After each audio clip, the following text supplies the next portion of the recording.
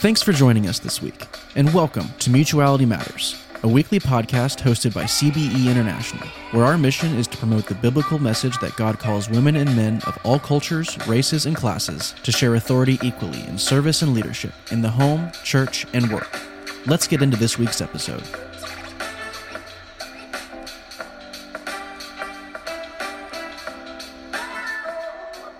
Welcome to the Mutuality Matters podcast from Christians for Biblical Equality. Alongside my friend and ministry colleague, Rob Dixon, I am Lila Van Gerpen. Can women and men work alongside one another in healthy ministry partnerships? Our answer is heck yes. And on this podcast, we interview practitioners exploring stories about what flourishing mixed gender ministry partnerships look like in the field. So Rob, this is our fifth interview. And before we get into it, let's do a bit of a check-in. How are you growing as a podcast host through this experience of podcasting? Well, first of all, I'm so glad I get to work with you, Lai. That's like the joy of this for sure. I think the thing for me that's been the adjustment probably is realizing that at one level, we're having a conversation right now in this moment. And at the same time, this conversation will like outlive me online. And anyone can listen to this forever. And it's a weird dynamic to carry both of those things at the same time. And so I think the challenge for me is to be present and not be thinking the whole time, like, how is this going to sound in 50 years? Right. So I think that's the invitation and the challenge for me. Yeah. How about for you? Yeah, I agree. I think just calming the overthinking and being present to these conversations.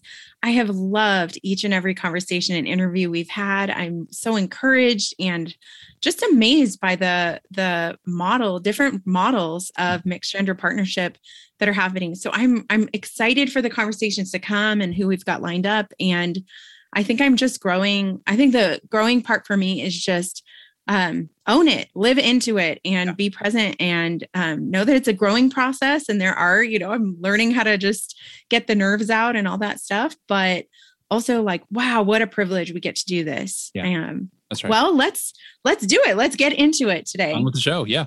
This week, our guest is Tim Bushra. We know Tim through our work with InterVarsity. He's in his second year on staff serving in Santa Barbara. He is Gen Z. He's 22, newly married to his wife, Kyler, double majored at UCSB with in linguistics and communication. And my favorite part, like myself, he's Middle Eastern American. Tim, welcome to Mutuality Matters. Hi, thanks for having me. So good to have you. Yeah. Tim, we like to ask everybody that joins the pod as sort of an icebreaker question. Is there a partnership, mixed gender partnership from literature or the movies or TV that you appreciate?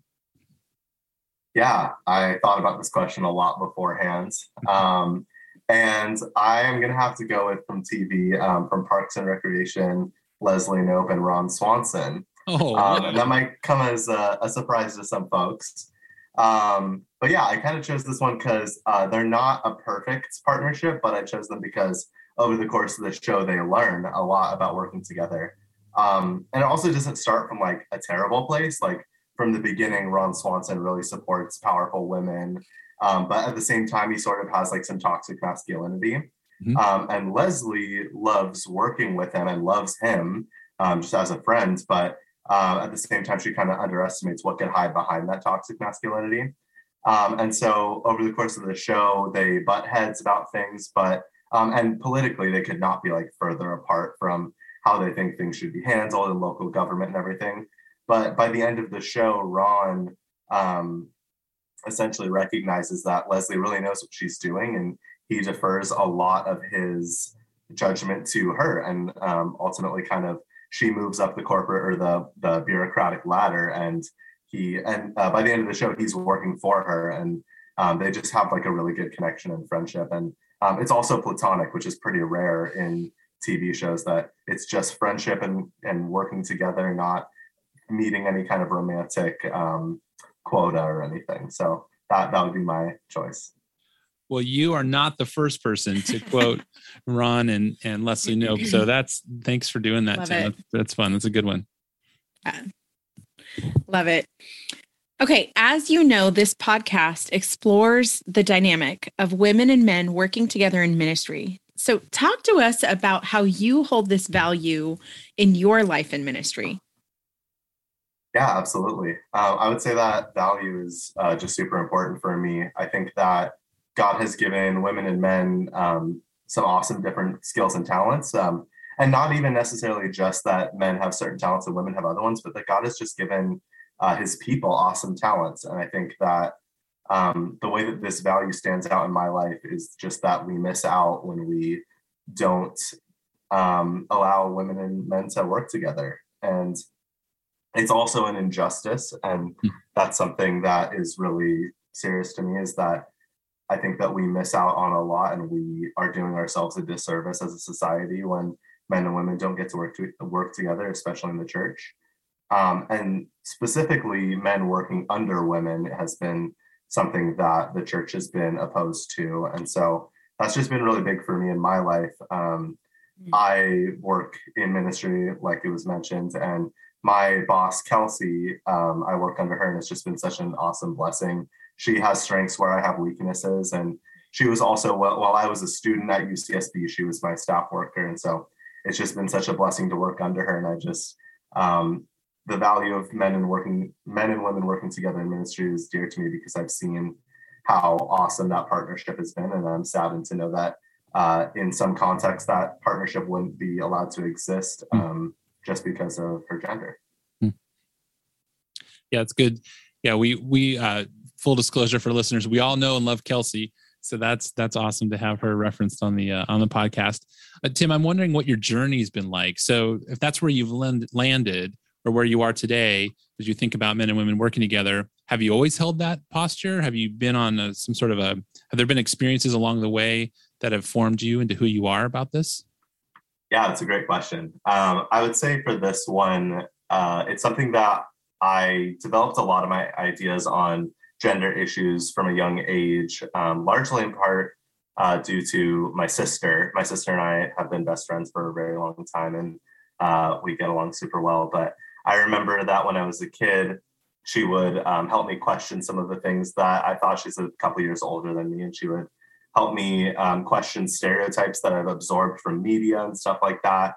And so I remember in particular, there was this one image. It's this image of a man and a woman at their wedding, kneeling at the altar, and the man on his shoes, it says, "Help me" on his shoes, and sort of insinuating that he's feeling trapped or coerced into this wedding, and it's supposed to be funny. And I remember when I was a kid, I don't know, somewhere 10, 11 maybe, when you're at that age, you don't really know what's funny. You just kind of know what other people think is funny. And so I showed it to her, and I was like, "Isn't this funny?" And she said, "No, why would that be funny? If he doesn't want to get married, he doesn't need to. He doesn't need to pretend like he's being trapped. And if history and our current situation tells us anything, she's the one who's going to be treated more like property than he is. This is just completely backwards." And I was like, interesting. I never thought of it like that. And so this wasn't an aha moment. It was this and many other interactions with family members, female friends, coworkers, superiors, and miscellaneous that really shaped me into having this value. And so, yeah, I would also just like to take the opportunity to say that I'm still learning. I remember when Rob and Lila invited me to be on the podcast, I was like, "Why me? Like, what is my qualifications?" And they basically told me, your qualification is that you're learning and you're working on it and you're engaging around this issue. And so, I just want to voice that this doesn't mean that I'm like, I'm still learning is what I'm trying to say. And so in some ways, like, my intuition for sensing where there may be, sexism going on in a ministry context, or my ability to subdue my own voice when I've been, hogging up space and, let a woman speak. Like, these are things that are very core to my ministry and important to me, but there's things I'm still working on. So yeah, I've just been super blessed by the people in my life who have shaped this value in me, and I'm working to do better in the future. That's great. Often a conversation that comes up is like, what do you wish, or often a question that comes up with some of the folks that we've interviewed is like, what do you wish you could have told your younger self, or advice you could have received early on? And so you're like early on in living this out, but it's great to also see the ways that it has actually been at work in you over time. Well, how have you been able to express your value in your context? So what's that look like for you? Yeah, I would actually say it's been surprisingly easy, or like not necessarily easy, but there's been lots of opportunities to express this value in my context because of how many powerful, wise, and intuitive women are my coworkers and my superiors and just work in my context. But I would say, to be more specific, like the biggest thing that comes up for me in terms of how I can express my value in ministry is just giving credit where credit is due. I find that it's just that oftentimes a man can do something in ministry and receive lots of credit for it, and sometimes a woman will do something and no one even recognize how awesome that thing was. And so one example is just working alongside my boss, Kelsey. A little while ago, she gave a training at one of our leadership meetings. We have student leaders on our team. And she gave a training and she spoke the whole time, and it was super interactive, and she led this thing that she has mastered, and she imparted that knowledge onto all of our student leaders, and now they're becoming masters at it. And I just felt like at the end, like the overwhelming need to make sure everyone recognized, like, hey, she did that. That wasn't the whole team was teaching you that. Like Kelsey mastered that and shared that with you. And a lot of our student leadership team right now are young men who maybe, I don't know, haven't had as much of an opportunity to do development in this area. And so for me, that was really important to make sure that they recognize where the expertise in the room is coming from. To give another example from someone who is below my leadership, we had a little while ago, we have two students who are leading a book club right now for a C.S. Lewis book. And one of them is a female fourth year. She's been on our team for a long time. And one of them is a male first year who actually is not even yet on our leadership team. He's sort of apprenticing. And so they're leading this together, and the female student was kind of handling more of the icebreaker, and he was handling more of the discussion questions. And we had a great conversation. They worked really well together. They have a lot of synergy, and we had a great conversation. But I noticed at the end, some of the students were, as we were leaving the Zoom room, were saying, thanks to just the male student. And I was like, felt the need to say like, thanks with both of their names and make sure that people saw that, because I was like, they're working together and, they both deserve credit. And in fact, a lot of the expertise is coming from the female in the partnership here. And especially just the tendency for people to recognize the skill that, in this case, the male student was handling the discussion, but the female student was handling the icebreaker. And I just wanted everyone to recognize how important that is. Like, that's not just a fun thing that we do that this woman happens to be good at. That's something that helped us break the ice, and it helped us have a good conversation. And the good conversation, it probably wouldn't have been as good if we hadn't gotten comfortable with each other first. And so, that's just another example of giving credit where credit is due. Great, Tim. I love how you have a radar, seems like, that you've developed, that you're looking for that, right? You're aware of those dynamics. And then the next step would be to call them out and pastor people through how they should be thinking about those things. So I appreciate that a lot. So Tim, one of the reasons we're excited to have you on our podcast, and so glad you're here, is the perspective you bring as a Gen Z leader. Now, let me say, you shouldn't feel like you're speaking for all Gen Z people here, right? So just from your perspective, I'm curious how you see Gen Z holding this value of women and men in ministry partnership. So how from your vantage point, how does Gen Z think about that? Yeah, it's a great question. And I appreciate not having to represent a whole generation. For one thing, just because Generation Z is still developing in a lot of ways.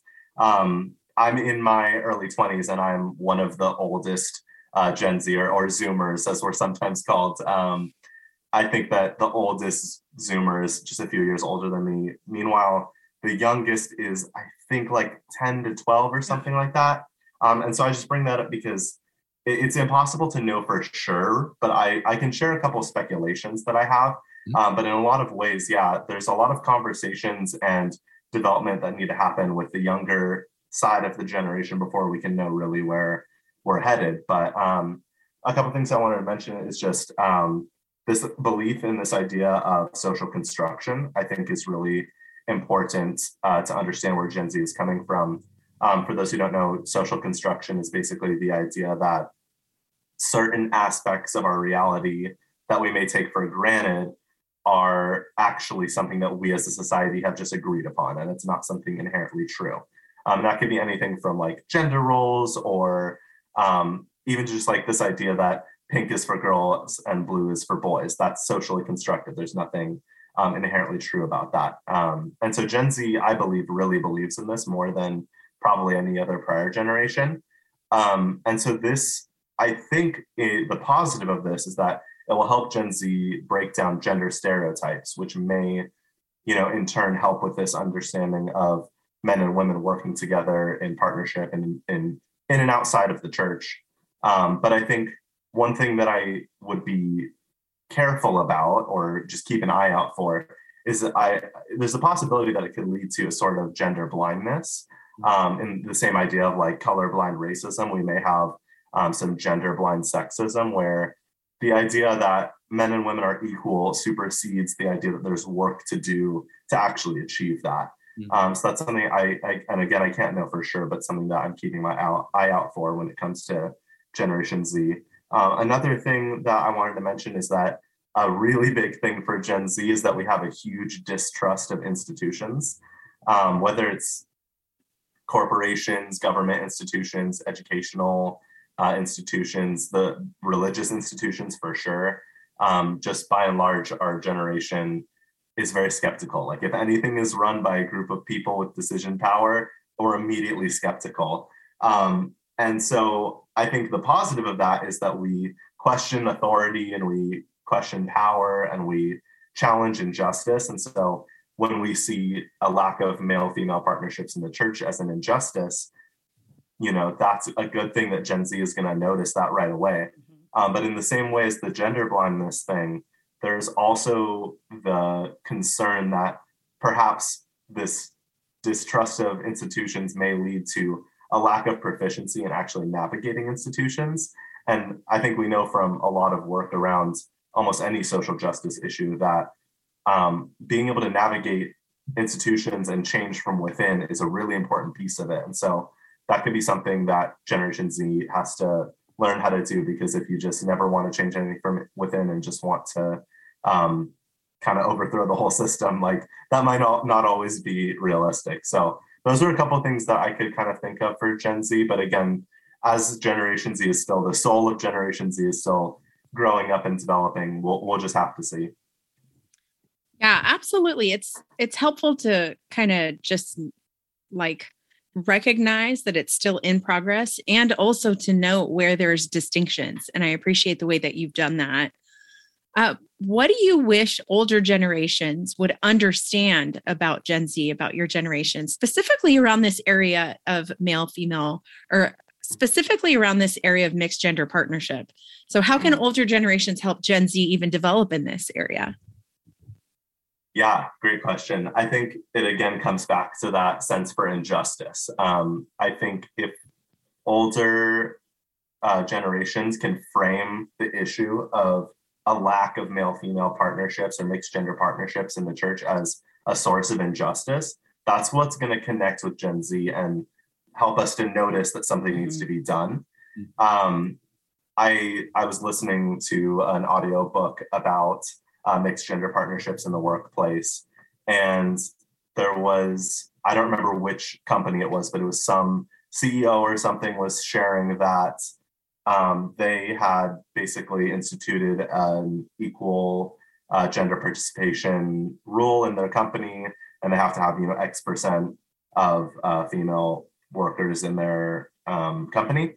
And that CEO shared that this is not about justice. This is not about discrimination or anything. This is just strategic. Like, women have something awesome to offer, and we're missing out when we don't have them at the table. And I think that's very true.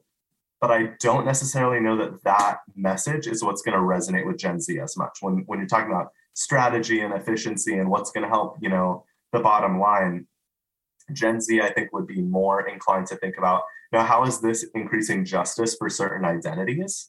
Because identity is really important for Gen Z, and framing it as like the company efficiency or, you know, the strategy is just not, I just don't think is going to connect as much. So I think that, you know, older generations who want to inspire Gen Z with our shockingly low attention spans and our need for instant gratification, you might want to, you know, it could be difficult for a Gen Z kid to see the long game there. And so if it's framed as an issue of justice, I think that's really what's going to get their attention. Yeah, especially what you named earlier around just distrust of the system. So I think I appreciate your emphasis on naming the injustice and pursuing mutually beneficial partnership, you know, among generations, you know, just that it would bless the organization, but also bless the individual relationships and identities. So, yeah. Yeah, Tim, so I think you've already sort of done this, and that last answer, I think, is a bit of a prophetic word, I think, for the church. But I'm curious if you'd have anything else you'd want to say to the church as you think about women and men working together. So any kind of, prophetic words you'd want to offer to us? Yeah, I would say one thing I'd mention is I'm really proud of my lowercase c church here in town in Santa Barbara.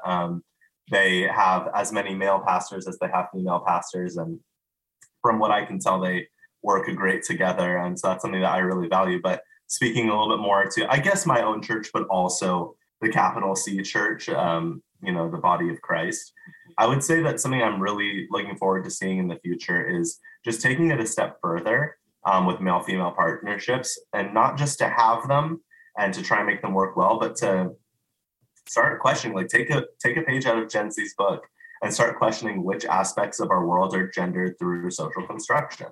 I think that, there could be a tendency, even when we do have a church with male-female partnerships, that the male staff workers or pastors or whatever it is in that context have a tendency towards preaching or tech or finances.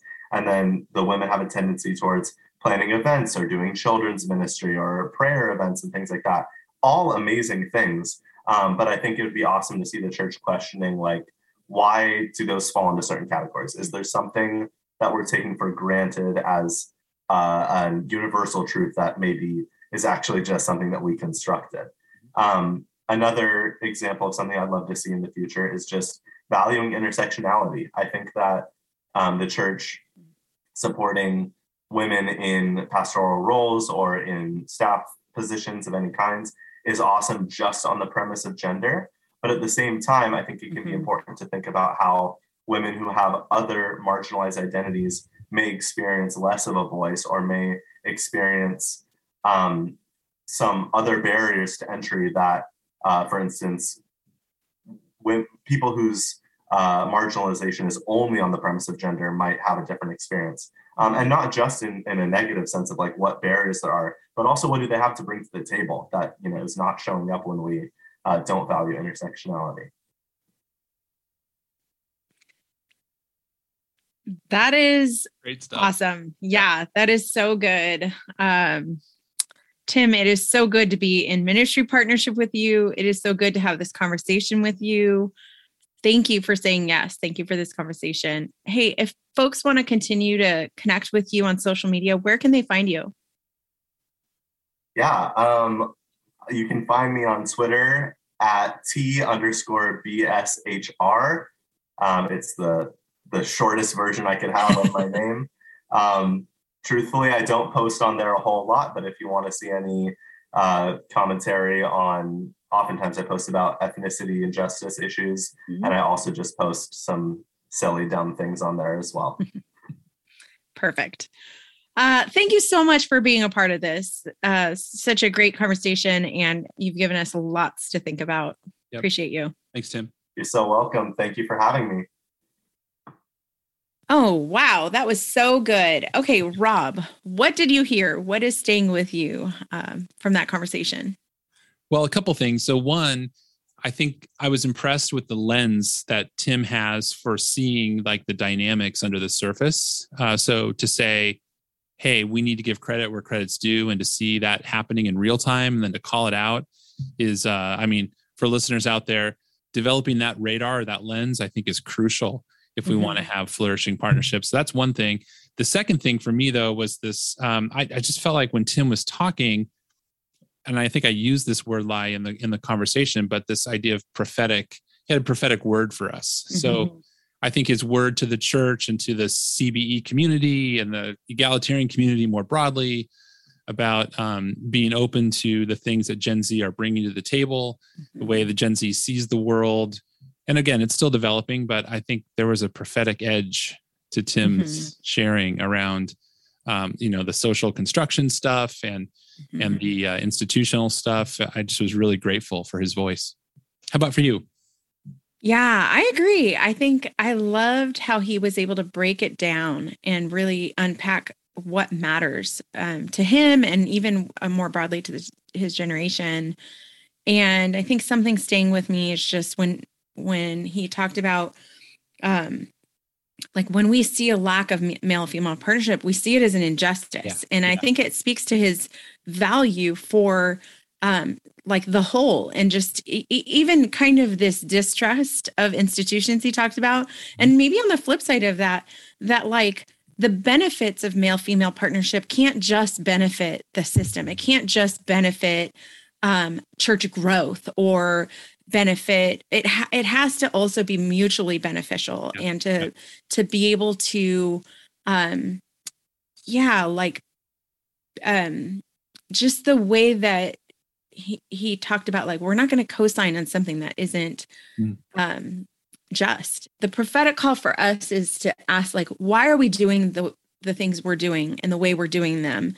And what of that is true? And what of that is because we've just kind of all agreed, but without thought, Yeah. It has me thinking about when I talk with my kids about men and women, issues around men and women, or when I talk to college students, I think framing that conversation around justice as opposed to more of a pragmatic, this is just a better way to get the work done, which is valid, legitimate, but like framing it through the lens of justice is a strong word from Tim. And I think it has me thinking about my presentation. Yes, I agree. Such a great conversation. Well, thank you for joining us today. If you enjoy this podcast, we would love to hear from you. Follow Christians for Biblical Equality on Facebook and Twitter for up-to-date info and content. You can leave a rating or a review on whatever podcast platform you use. And if you love this podcast, please share it with a friend. I'm Lila Van Gerpen, and with my co-host, Rob Dixon, we would like to thank our guest, Tim Bushra, and our talented editor, Landon Hook, as well as Christians for Biblical Equality. Be sure to listen to other episodes with our team of co-hosts coming to your devices every week. We are the Mutuality Matters podcast. Thanks for listening. Looking for more information about CBE and our mission for biblical equality? Then please visit cbeinternational.org for more information. And please be sure to tune in each week for new episodes here or wherever else you listen to podcasts.